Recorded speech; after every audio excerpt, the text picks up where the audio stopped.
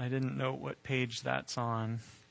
If you're using the 188. Okay, so if you're using the seat Bibles, you'll find it on page 188. When I was a fairly new Christian, I was taught that I was supposed to share my faith by talking to other people about how they could be saved through Jesus. Somehow, though, I mistakenly got the idea in that to do so, I had to be like a salesperson. That I had to find creative ways to insert Jesus into every conversation, and that I had to then take every opportunity to close the deal, to challenge those I talked to commit their life to Christ on the spot. And the problem was, that wasn't me. I'm a better listener than a talker, and so steering conversations according to my agenda isn't something I'm very good at. And I'm definitely not a salesperson in the sense that I appreciate people, not as projects or as potential customers. So I always felt a lot of guilt and pressure around this idea of evangelism. But then somewhere along the line, I realized that I didn't have to be those things to share my faith, that I could just be myself. I happen to be a person who loves Jesus. And so if I'm just myself, then Jesus naturally comes up in my relationships with others. And when it does, it's authentic and it's natural. It's not some sort of forced, awkward, agenda-driven thing. And I think we get some hints about being ourselves like this in today's story as we look again at the lives of Ruth and Boaz. Last Sunday, Greg Howe pointed out to us that Ruth is a story about two people, Ruth and Boaz, who play significant roles in furthering God's mission. Because Ruth is a story which takes place in the Scriptures right after the book of Judges and right before the book of Samuel. That is, or this time in history is a hinge point in the story of God's people. It's the period of history when the tribes of Israel were ruled by various tribal judges or tribal leaders called judges, not like today's judges, they were leaders. But that period of history was coming to an end, and God was preparing to give them a king named David, a man after God's own heart, through whom the tribes would be united into one great nation, a nation which would be a blessing to the surrounding nations, showing through their life, through their nation, through their worship, what a great God they served. And in the last story of the chapter of Ruth, chapter 4, if you read ahead, we learn that Ruth and Boaz wind up being the great-grandparents of David, this king who's coming. So they wind up playing a huge role in God's story, God's mission working itself out as God's people transition from a group of unruly and often godless tribes to one unified nation under the Lord, blessing the surrounding nations. So let's review the story and see the role that Ruth and Boaz are going to play in this bigger story. Remember, Ruth is the daughter-in-law of Naomi. As Greg reminded us through the poem he read, Naomi and her husband and their two sons had fled from Israel during a time of famine, and they'd gone to the land of Moab, a foreign land, and even a hostile land. And there Naomi's husband and now grown sons had died, leaving Naomi with two Moabite daughter-in-laws who her sons had married there in Moab. And when Naomi then returns to Israel after the famine, one daughter-in-law stays in her homeland, but Ruth faithfully clings to Naomi and insists on going back with her. So Naomi and Ruth return together to Naomi's hometown, Bethlehem, right at harvest time. And Naomi is grieving. She's bitter. If she was alive today, I'm pretty sure she would be diagnosed as clinically depressed. And after all, she's lost everything. She's lost her husband. She's lost her sons. And in a world which lacked opportunities for women back then and also lacked a welfare system, not only did Naomi and Ruth lack a source of income, but they also had little hope of getting jobs either. So how are they going to survive? Well, God, through his law in the Hebrew Scriptures, had a means of provision for just such people as Ruth and Naomi, for widows, for orphans, for foreigners. You see, God commanded his chosen people, the Israelites, to care for the poor and the needy among them. And one way they were to do this was to not harvest their fields too carefully, but to leave the edges and the leftovers and whatever dropped so that those in need could come along and pick up after them. And this was called gleaning. And God also instructed family members to take care of their relatives. So a male relative was to provide for and to protect the poor and the vulnerable of his family by making sure they had land, that land, if they had to sell it to survive, stayed in the family so they could continue to benefit from it. And also by taking any widow in the family as a wife or an additional wife so that she could be provided for. Now, I know that sounds really weird to us today, but in that sort of culture, that was an appropriate and a very generous and hospitable thing to do. Because there's no other way that the women in that culture could be cared for. Now, of course, you can imagine these laws were not always kept for a number of reasons. And the temptation is always there, right, to look after number one, to do what it takes to get ahead yourself and to let others worry about themselves, never mind what God's word says. Well, here are Naomi and Ruth back in Israel. They're destitute, they're vulnerable. Naomi is grieving, she's in despair. Ruth is vulnerable. Not only is she a young woman without a man to protect her, and don't think everyone was a gentleman back then, but Ruth's also a widow, and on top of that, she's a foreigner. She's got 3 strikes against her. Well, despite her problems, Ruth knows that she has got to find food. And so she offers to go out and try to find some farmer who obeys the laws of gleaning, who will let her glean in his field. She pushes past her own grief and her own sense of hopelessness and probably her fear that she might be taken advantage of. Well, it just so happens that Ruth chooses the field of a rich, powerful man named Boaz. And Boaz just happens to be a male relative of Naomi, one of the men responsible for Naomi's protection and provision, called a guardian redeemer or a kinsman redeemer in the Bible. Ruth starts gleaning in Boaz's field, and later that morning, Boaz arrives. He greets the harvesters, "The Lord be with you." They reply, "The Lord bless you." Now, this is strange language even for the Bible. I mean, sure, we read about people greeting each other this way in worship services at the temple, but seldom at work on a weekday. Is Boaz a particularly godly man? Or is he just overly pious? You know, some people are always spouting off religious words, but it's all a phony show. Well, time will tell what sort of man Boaz is. The next thing we see is that Boaz notices Ruth right away.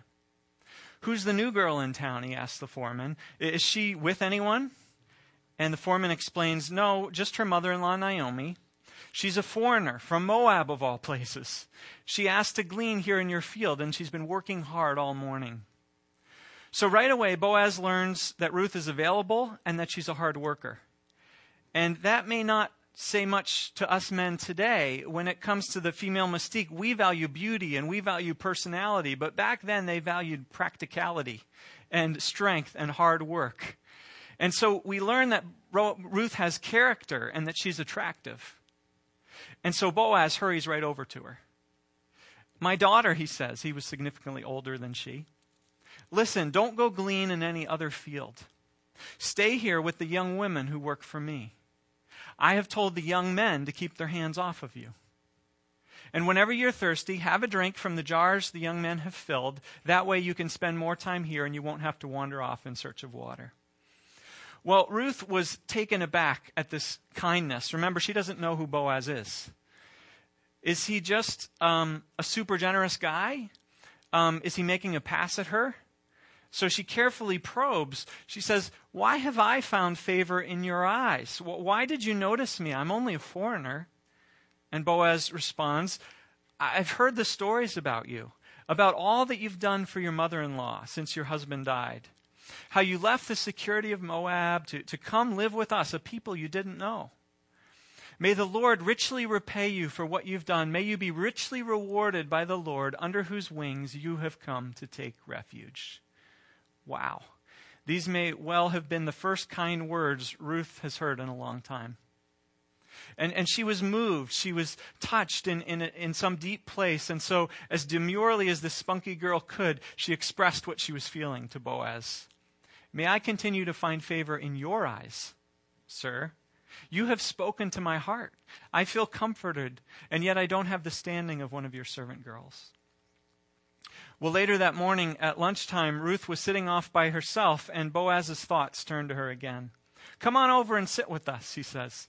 Join in our family meal here. Have some bread. The dip is good. Try it. Then he gave her a large helping of roasted grain, more than she could eat. And when she'd finished and had gone back to work, Boaz spoke to his young men. Let her come and glean among the sheaves. Don't scold her. In fact, pull out some stalks for her to make her job easier. Boaz is being extra generous here, and he's not now doing it for show in Ruth's presence, but he's doing it behind her back. He's caring for her.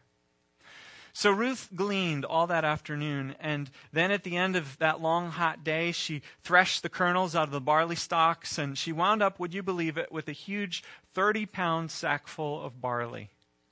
And she hefted it home, and she entered the house, and when Naomi saw how much she had, her eyebrows raised.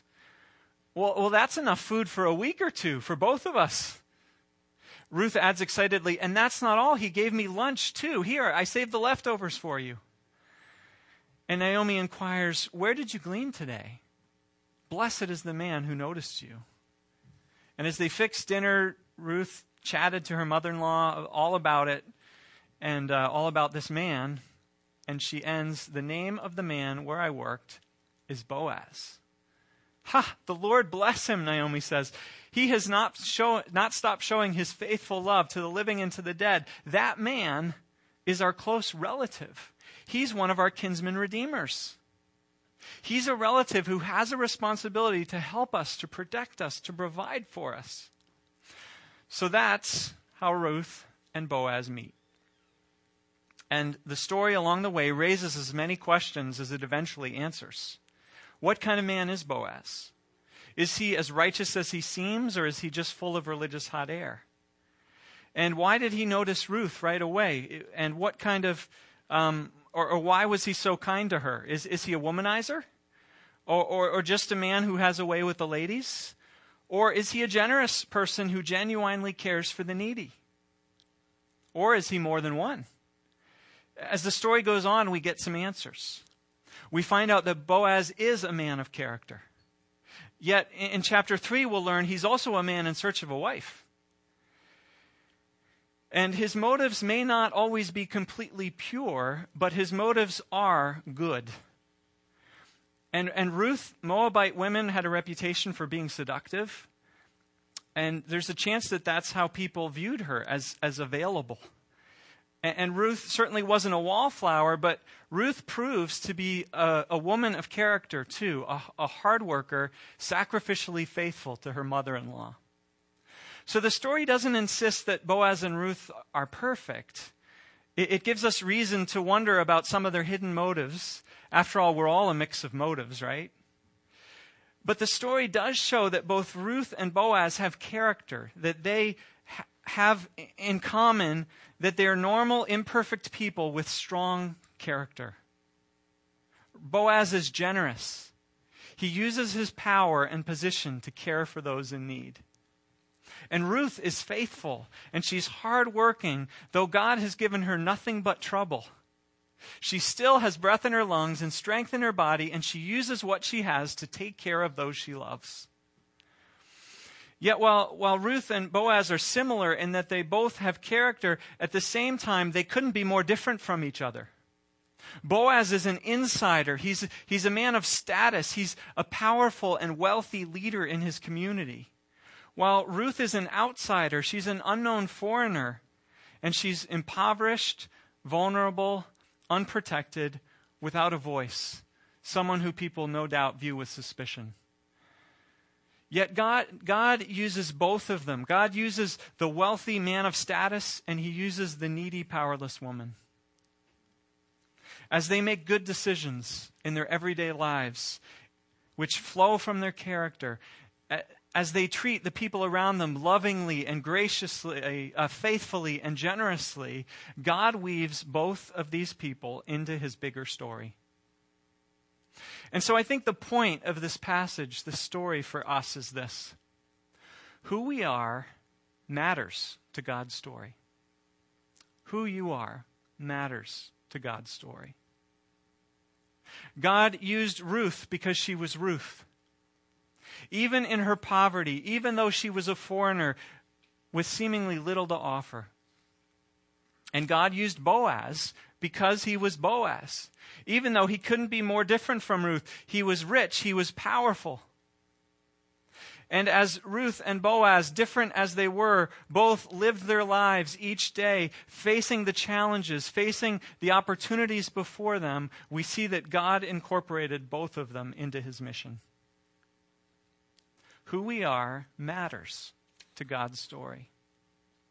So, be yourself and become yourself. Be yourself and become yourself. Be yourself. Don't try to be someone God hasn't made you. Just as Ruth just so happened to find herself gleaning in Boaz's field, unless you have reason to suspect otherwise, you can trust that God has put you where he wants you. And that God can use your genuine weaknesses, your unique experiences, as well as your strengths to further his story. And just as Boaz was going about his business, supervising the barley harvest, expect that God can use you where he has put you day by day. But don't just be yourself, become yourself as well. What I mean is, become the person that God is trying to make you into. Work on your character. Grow. God could use Ruth because she was utterly faithful. She was sacrificial. She was a hard worker, not a princess. And God could use Boaz because he was generous and hospitable. Boaz knew that God hadn't given him his wealth and status for his own sake, but so that he could be a blessing to others. Do you have that kind of character? If not, become yourself. Get working on it. That's who God is seeking to make you into. Become your true self. Become the person God is seeking to grow you into becoming. Because who you are and who I am matters to God's story. Let me close with this story. It's told by Dwight Roberts in his book, You Are God's Plan A. He writes, it's a great book, by the way, if you want to read it. It's full of inspiring stories along these lines. Years ago, he writes, I spoke in the Dominican Republic for a ministry that works with American kids struggling with behavioral problems. One of the kids, named Lance, approached me after one of my teaching sessions and asked if he could talk with me. He shared what had been happening in his life that week, and clearly God was lighting a fire in his heart. Lance explained that he had entered the program not because he was rebellious or had broken the law like many of the other kids, but rather his parents had asked him to enter the program so he could gain more structure and discipline in his life. I've gotten a lot out of my time here, Lance said, but now I'm thinking it may be time to go home because I want to help people learn more about God. Maybe I could make a bigger difference in the lives of my old friends back home. What do you think? Well, you might be right, Dwight replied, but is it possible that God is giving you a temporary assignment while you're still here? Is it possible that he wants to use you to minister to kids right here while you're with them? His eyes lit up as I continued to share with him a vision for this temporary assignment. That's it, he exclaimed suddenly. There is something that I can do for other kids while I'm still here. I know things about their lives their parents don't know, stuff not even our staff knows. I'll pray for them and I'll talk with them as God leads. Dwight, some of them are pretty messed up. I hope I can help. Over the next few days, Dwight continues, Lance and I chatted about his newfound purpose. I gave him a book on prayer, and we prayed together for some of the other kids from his dorm, including a kid named Chris, who professed to be an atheist. After I left, Lance and I continued to write back and forth, and in one letter he wrote how Chris had announced at the dinner table that he was no longer an atheist. Unfortunately, that was the last letter I received from Lance. A few weeks later, one of the program administrators called me on the phone. "Are you sitting down?" she asked. "There's been an awful tragedy." A group of boys from one of the dormitories were swimming in the river, and a flash flood suddenly swept 3 of the boys downstream, including Lance. We couldn't rescue him in time. Dwight, I'm sorry to tell you, Lance is dead. I sat in stunned silence. The administrator paused for a moment and then continued. "Dwight, there's more I want to tell you. As we were cleaning out Lance's locker, we came across some things you sent him, encouraging letters and a book about prayer. The book had highlights and notes all through it. We also found his prayer journal, and we were amazed at how many kids and situations he was praying for. We've been piecing together a lot of recent things that have been happening as a result of Lance's prayers." She went on to share specific answers to prayers. Discouraged staff members ready to give up experienced new strength and joy and purpose in their work.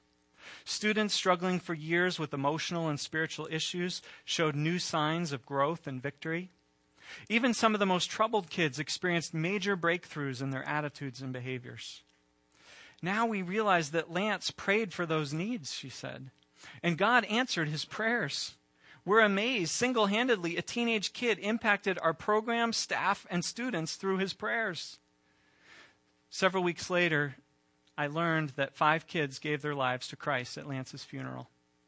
One of them was Chris, the former atheist. He had watched Lance's life more closely than anyone realized. He experienced God's love through Lance before he even believed God existed. Who Lance was mattered to God's story. Who you are matters too. So be yourself and become yourself.